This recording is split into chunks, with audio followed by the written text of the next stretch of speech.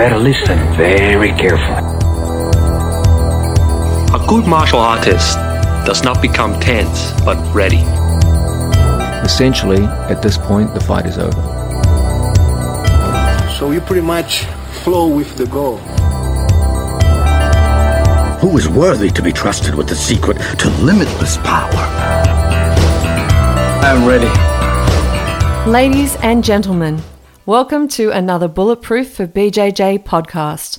My name is Katie, and it is my privilege as not only James's sister, but as the podcast editor, to welcome you to a special episode. James and Joey get to interview BJJ legend and pioneer Jess Fraser. Enjoy. I thought what would be good is that maybe you could take us back, because just so that people can understand a little bit of like where you came from, kind of like your journey to black belt, because it's been like an epic tale. So can you enlighten the folks on how you got started in jiu-jitsu and where that led you? Right. So I am currently a black belt in jiu-jitsu. I just passed my 5th year anniversary, but I feel like I need a do-over for at least one of those years, you know, because we haven't trained. Yeah, so I started, I was a Krav Maga instructor and I was a yoga instructor. I think people forget the yoga thing because they only see me as violent. I wasn't aware of that. Really? No. Can't you tell? Yeah. What? You didn't assume that about me? You are super mindful, actually, now that I think about it. Yeah, so that's what I was doing at the time. And I guess like a couple of different things. I think jiu-jitsu found me. So that was 2010.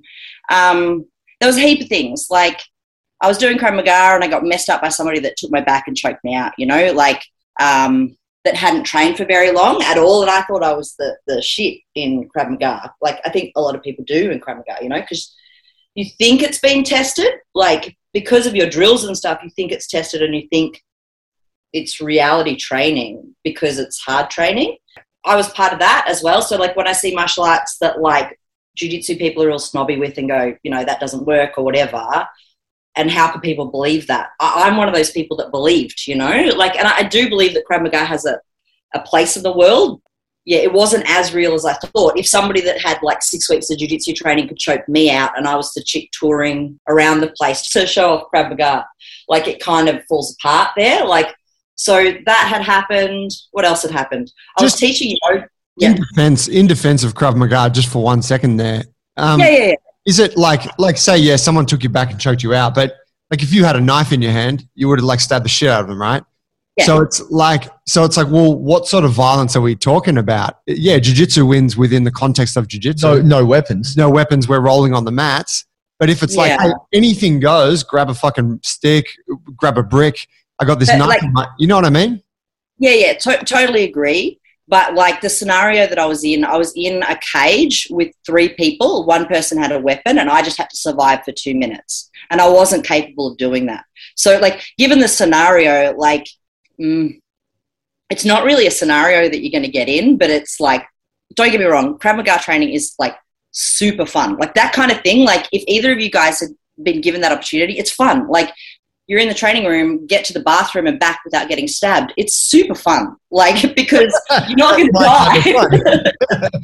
Like, it's really fun just to see what you can do, you know, like given kind of a confined, like safe environment, you know. I wasn't able to do that. And I had to then question my own training and what I was saying. Like, if I can't survive 2 minutes, given that I'm selling this to people, for me, I needed to question it. For other people, maybe they don't, no problems, you know, but for me, it wasn't enough to not feel safe. And where did that lead you? Like, where did you go from there? Well, so that happened, but also at the same time, I was teaching yoga on the 3rd floor of a little office block thing in Little Bourke Street in the city of Melbourne. Yes, and for most people that know Melbourne, and most people my generation of black belts actually trained at Ground Zero. So Ground Zero was across the alleyway from my yoga class. And like as my class is folded over, I'm looking across an alleyway at Megan Green training with all these dudes, right? So I just see this redhead chick. Given my ego at the time, I'm like, I reckon I could take her. It's like bad, you know, like, but that was my ego. I saw them training. So that kind of happened at the same time. MMA was sort of becoming more popular just around the place. And at the time, I was, I guess, a little bit more interested in a shallow pool. That same ego that saw Megan and was like, I reckon I could beat her. I was pretty convinced if somebody just let me have a turn at MMA, I'd win it. I was wrong, but it's just, you know, that thing of like people that haven't been in a street fight and they're like, I reckon when it comes down to it, I'm gonna be all right. Oh, cool. Like, yeah, you're not. Fucking punched him. I would have did. Yeah. Easy. Yeah, so I had a lot of that in me. If somebody just let Fluffy off the chain, maybe I'd be good, you know? And so all of that sort of converged. And one of the nights that I came out of yoga, there was 3 massive dudes standing out the front of Ground Zero downstairs. And I asked them if they trained upstairs. And that ended up being Chad, Marty, and Josh. So right. Marty is my black belt and has been my best mate and everything to me in my jiu-jitsu journey all along. So they were the first people I spoke to. And Josh is now a brown belt under me, and Chad is now a purple belt under me. Yeah. How cool. Yeah. Well, and Marty. It's not just me. Shit. Yeah, so they were the first guys that I met, and that's where it all started. And now I've toured the world many times. I'm a black belt. I'm very proud of that black belt. I'm a good black belt, which makes me proud as well. Yeah, and I'm the head of Australian Girls in Gi, which is something I'm extremely proud of. So that's beginning. That's where we've ended now in lockdown. There's a lot of steps that were skipped there, Jess Fraser. Maybe we can rewind a little. Yeah, sure. Obviously, the journey to black belt isn't always a straight path. And Absolutely. both Joe and I have taken different dips and turns and all of that. But you have been a competitor. It's not everybody's path, right? But you have competed at all the various levels and thrown down with many various peoples. Can you speak to a little bit of getting in there and smashing it up? Yeah, so my first coach, we'd been training pretty hard back in the day. We'd all been training pretty hard. And I voiced that I wanted to do the Pan Packs. But I said it as, hey, I want to come to the Pan Packs. And my first coach said to me, oh, that's good. So you could do sandwiches and stuff, or like if you wanted to order Subway. And I was like, what is this? And he genuinely thought I wanted to go as a mascot or something. Such a that inspired a 6-year career, really. So just wanting to prove a point, I guess, was a big thing. When I started competing, so Megan was in my team at Ground Zero. She had just won all 4 golds at white belt Pan Packs. And so he'd moved her to blue belt. And I came in as white belt, whatever. And I just thought it was stock standard that you just went and won all 4 gold. Like, she did it. That's just what you do. Yeah, we went to the Pan Packs, and I didn't really want my blue belt in those days because at that point, the Pan Pacific Championships for women was merged blue to black. So terrible. So good. What is that? Imagine that open weight as a fresh blue. Like, what is that? It's stupidest. Anyway, so she went into blue belt and I did white belt and won 3 golds and a silver. I came second in the open weight in no-gi. That started there, and then I made it a point for every year to win all 4 golds at all belt levels. I haven't done black belt in Australia because I don't want to. Pan Packs, VIX, any states I could get to, nationals, it just became a goal to do all 4 of everything. At the time, because there wasn't like a lot of women around, being kind of trailblazers with this stuff, the only person I had to look up to was Soph. And Soph was overseas winning the brown-black merged division at Pans. We're talking Sophia McDermott. McDermott, yeah. Soph McDermott, like before her, there was Stacey Cartwright that had come like second at ADCC, which people don't remember, and Jean Alves that came third at ADCC at the big show. People don't remember that stuff, and they're not aware of it just because the internet wasn't the same, you know. But for me, that meant that Soph was a friend and a mentor and is. And she'd gone over, it used to be merged brown to black. So the belt slowly separated for women at local and international comps. And so Soph had won Pan Ams at brown belt when it was brown-black merged. So she has it as a brown belt title, but she won the black belt division, you know, which That's pretty epic considering what was going on. And she came out of Australia, right? I just thought was standard.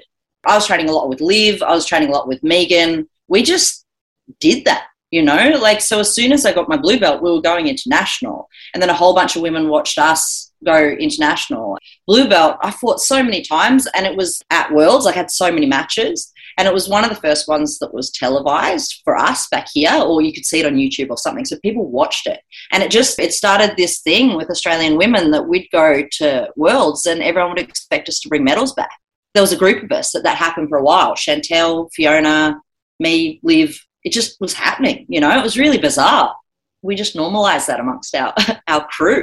Just weird. And then you come back to the Vics and you got to fight a fucking world champion. Like, great. You know, it was a bizarre time. Yeah, it was really fun. And then it led up to black belt, which was, I got to compete as a black belt too, which was fun. Yeah, and I guess, you know, speaking around that, there's a big piece of your journey or your story, I guess, is the leadership point around Girls in Gi, because that's become quite an institution and a community which you founded and have led.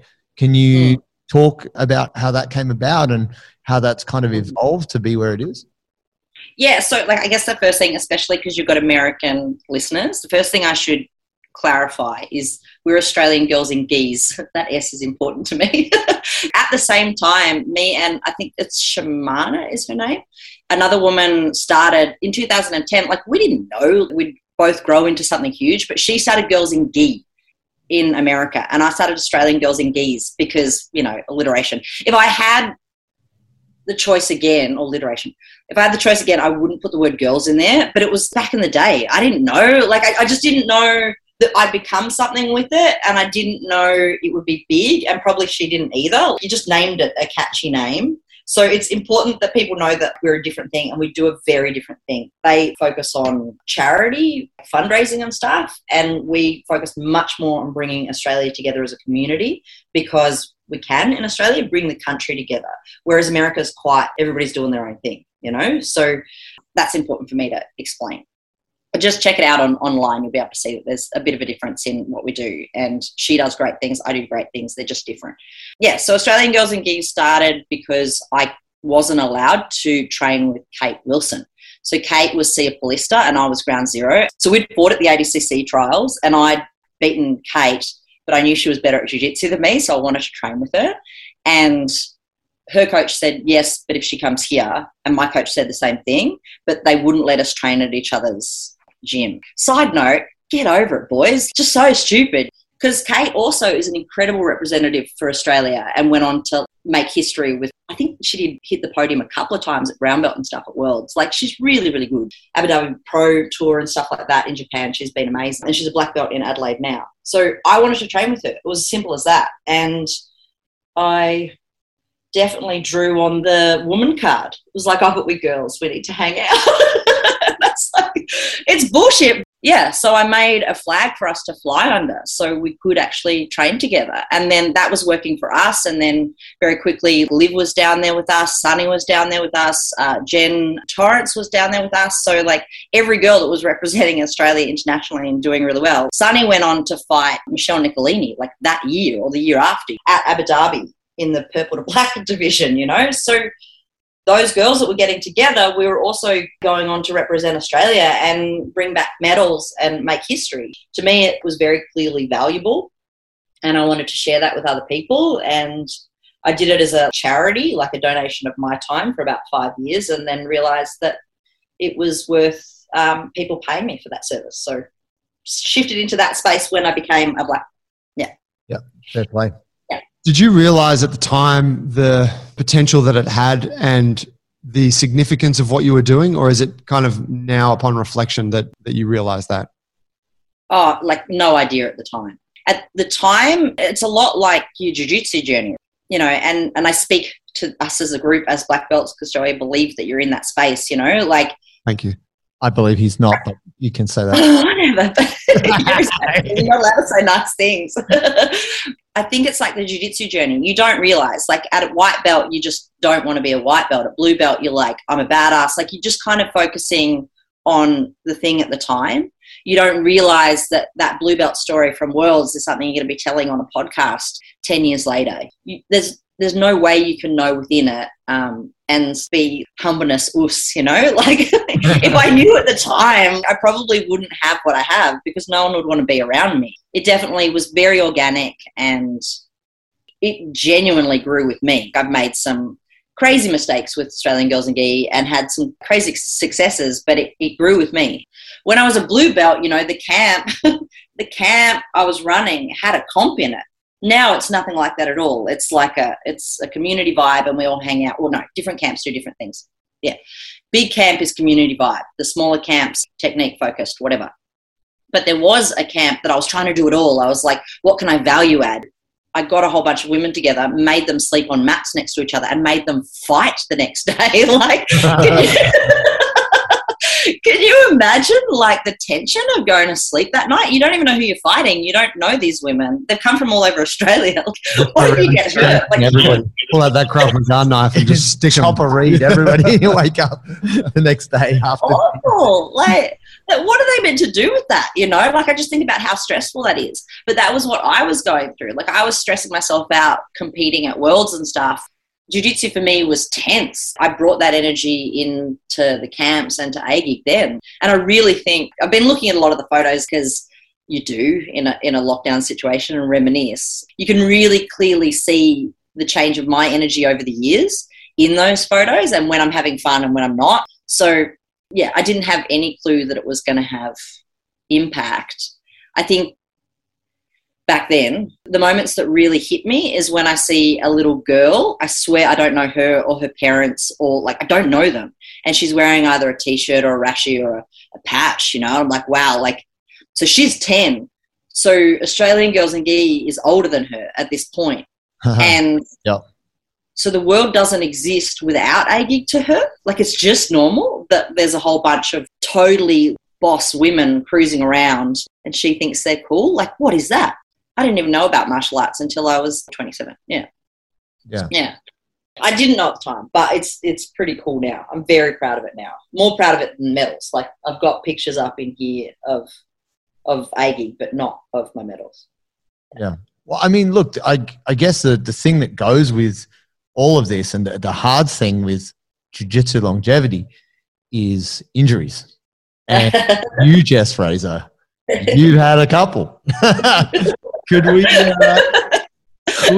get you with, obviously we've got a time limit on this podcast, but could we get you to maybe have a little mention about some of the more significant injuries you've had, the noteworthy story ones, and when and kind of how they happened? Yeah, so your highlight reel, your best, your top. The highlight reel. Well, like there's always your first big one that shocks the shit out of you. Yeah, I had a bunch of things. Black eyes. I had a black eye that just moved around my face, my whole blue belt. Like it just was there the whole time.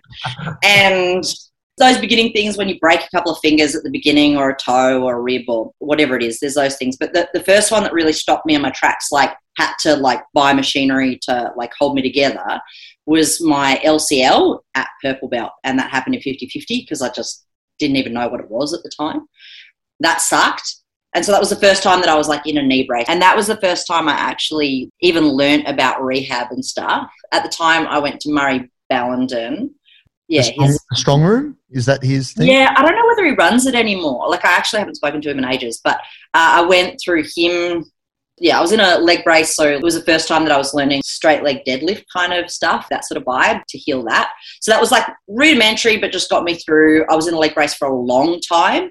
I was in it for too long. And then the week that I was meant to take it off, I heard it again in the shower, which is stupid. So I was in it again. And looking back, I wouldn't go into one of those things. And then bits and pieces, whatever. And then the big one, I guess, that people know about because it was pretty dramatic is I ruptured my bicep at brown belt.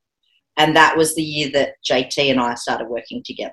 I did that in February of 2016 when I was on like a total tear. I was in good shape to just blitz everything at brown belt.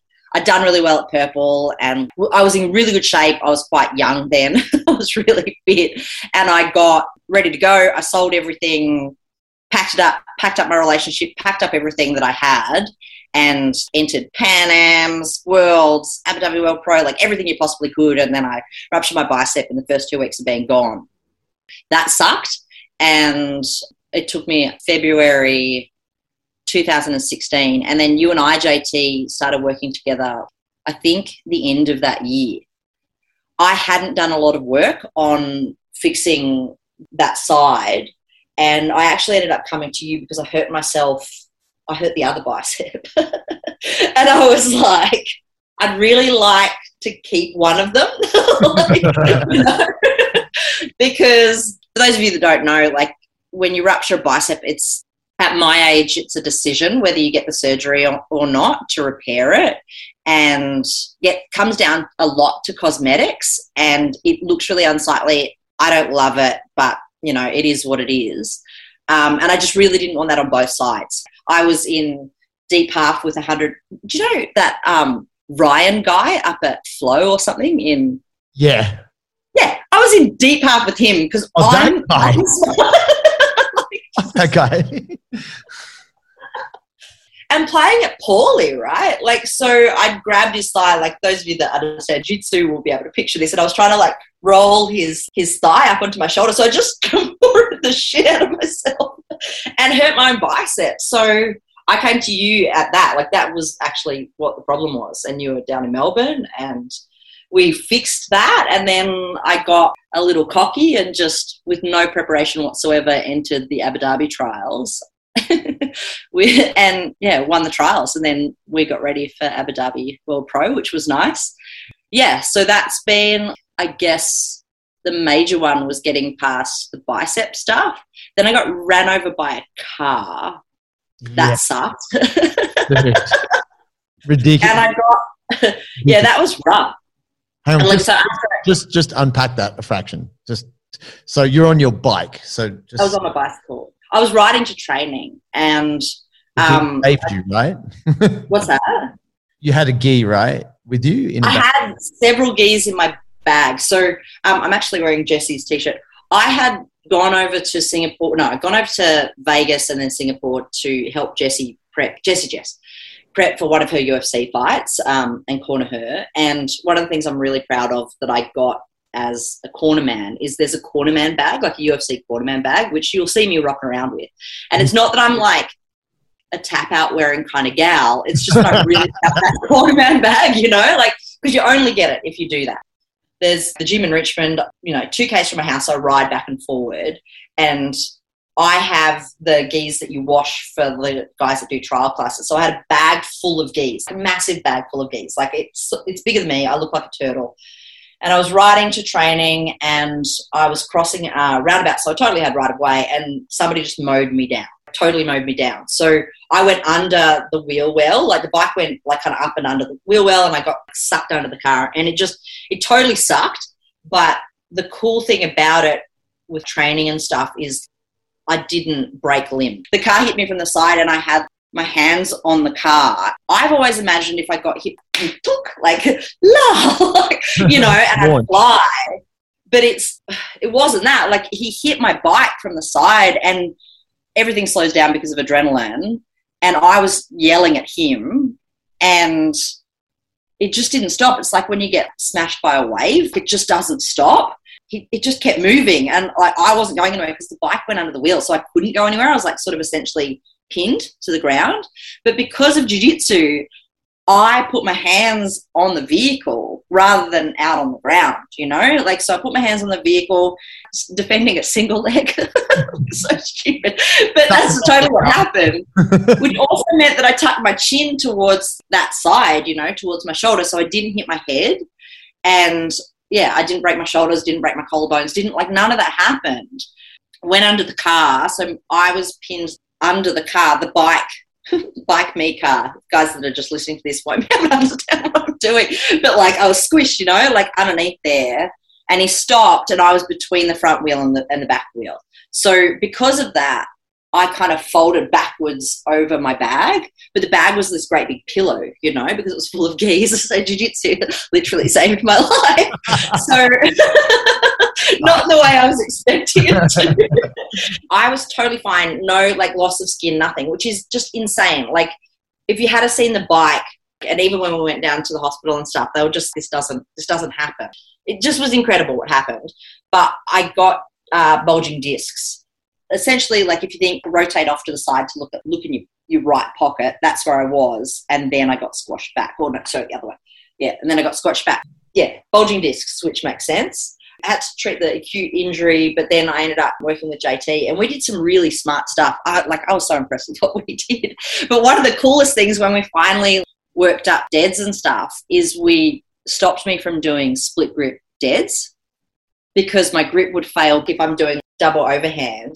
My grip's going to fail before my back did, and I really enjoy that. And I still use that to this day as my safety. I mean, we did so much core work and we did really cool stuff. But that injury just isn't even really a thing in my life now. We don't even think about it. Same with my bicep. We don't even really think about it. That's all been really cool. And I guess one of the things that working with you, JT, has been really fun for me is that I used to think rehab was to punish. But in our rehab, I'm doing strength and conditioning work. I'm doing the work that I wanted to do anyway, and I'm learning skills that I wanted to learn anyway. And it's always been enjoyable. I just feel like I'm strength working, but we are doing injury prevention and dealing with stuff. That was probably the last, oh no, of course. So after the last lockdown, I came back guns blazing and was just so stupid excited to train because I hadn't rolled for 100 Weren't we all? What's that? Oh, yeah. It's frothing. Dude, I didn't do any, and I'm still not doing any of those sneaky lockdown rolls. So for me, it was 108 days between rolls, which was significant because yoga instructor and revolutions around the sun and all that kind of stuff. I just was just training nonstop, and I felt good, and I was training with different people, and it was a big deal, and I kind of put it ahead of everything, and I stacked all of my cards poorly in that way because it wasn't strength training. So it was about 3 months before my knee exploded. And that was the last big injury, and that was October last year. And I came straight to JT again and was like, I've broken my toy. And we did a lot of work, and now I'm back to 100%, which is really fun. Ready to burst out of lockdown again. only to apply your new injury and then get you back. I am lifting this time. I'm doing it better. JT at the beginning of this lockdown phoned me. And he doesn't phone me often, and he's like, hey, so MA1 are having a sale on kettlebells. Subtle. Here's the link. Yes. I guess the cool thing relevant to that is since I've moved to Sydney and you're in the Gong, you have been able to come up to Jungle Brothers. So you've been able to see Joe and get around, and you met Tiora and Paulie. Yeah. So you've been able to do Bulletproof at Jungle Brothers, which has kind of been a nice tie-in as well. Yeah. Because it's really before it was just you and me, and now you get to chance to connect with the Joe bro. It's so nice. It's really one of my favorite things to do. I miss it a lot. Yeah, and it was cool. Like, you were coming up here, training here, JB's coming over to Alliance, training there. Like, that was kind of, I guess I hadn't had a lot to do with you sort of previous to that. And then all of a sudden, sort of in a space of a few months, we're hanging out all the time. It was really nice. Yeah. I was like, look, you're just JT in Sydney, so you're going to be my best friend.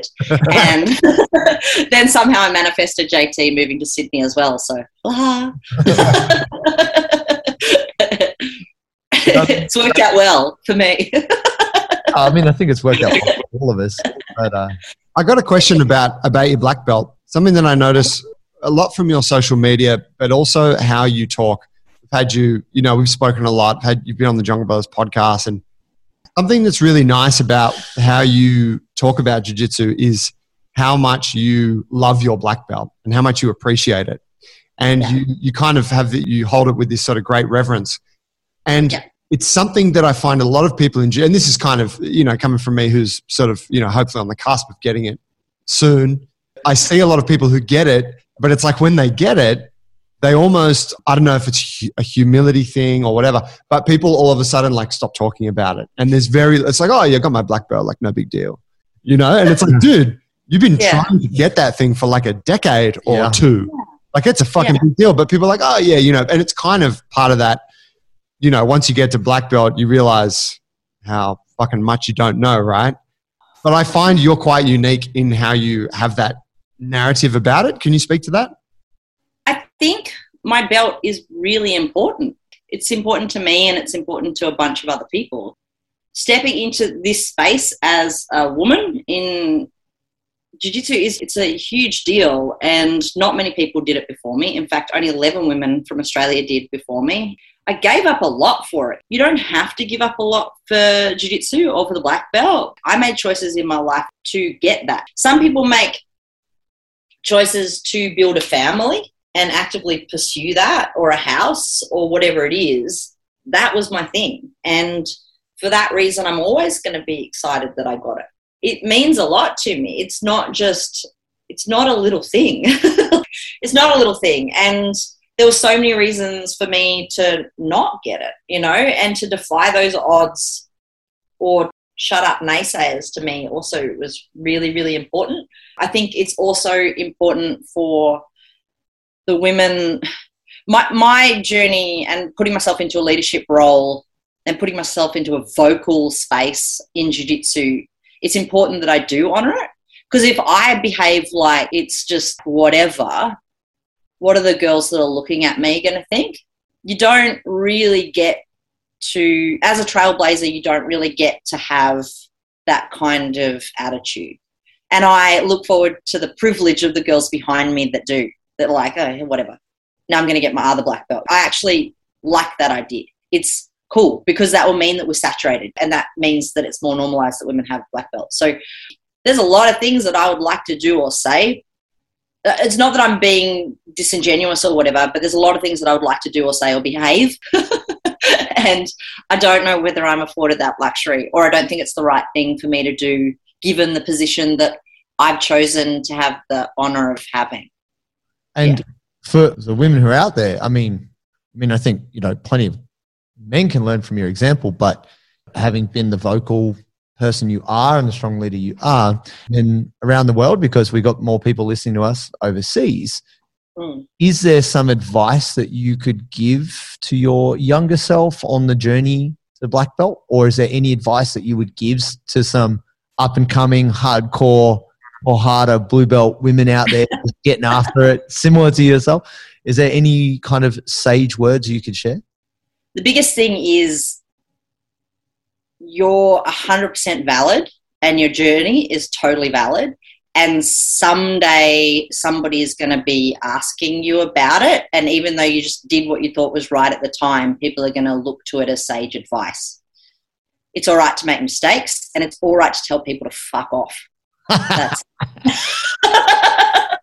at least here in Australia it is.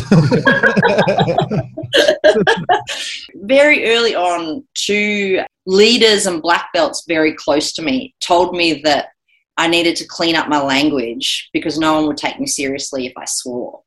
And to this day, I don't police my voice in that way. In fact, I do it on purpose, because the way that I speak and people tone policing you or telling you what you can do or what you can say or whatever, like, fuck off. I'm still good at jiu-jitsu and I still contributed to community. And if the one thing you want to do is either tell me what to wear or say or do or whatever, that's just another form of holding people down. I do it on purpose. I'm never going to change that. It's actually in there, because people told me I wouldn't be taken seriously or I wouldn't be taken professionally if I didn't clean that up. Does my work not speak anything to you? Oh, okay, cool. I'll wear a dress for you too. No, that's cool. Yeah. It's really good. All right. Yes. Well, I think that's a great note for us to leave off on. Obviously, lovely to see your smiling face, and hopefully, yeah, you guys too. Missing you guys. We will get a chance to get together again very soon. Yeah, for sure. Final notes from you, Joe? I think, yeah, there's so much we could talk about. And obviously we touched on just parts of it today. We'll do it again down the track and go deeper in bits. But I do like how you're your steez cuts across the grain of the convention, and you are a bit outspoken. And I like how you're carving your own path through jiu-jitsu and the A-gig thing. And yeah, I think it's fucking awesome. So, well done. And glad that we can be around and be a part of that somehow. Yeah. Yeah, you guys are a massive help. Massive help. The biggest accolades on my wall are definitely there because JT helped me get there. It's a big deal for me, and you guys are very important to me. Bulletproof is very important to me. I'm so proud that I'm the first guest. It's like, making me blush. That's the best. We'll send you the plaque. Thank you. I love it. I consider it just my healthy knee is the plaque. Yeah, those pistols. We love it. Yeah. Thank you, Jess. Appreciate you, and definitely looking forward to the next time when we can do it again. Right. Thanks, guys. Thanks, Jess. We hope that you've enjoyed today's special episode featuring the amazing Jess Fraser. If you're interested in finding out more about Bulletproof for BJJ, or you have a question that you'd like answered on the show, head to bulletproofforbjj.com.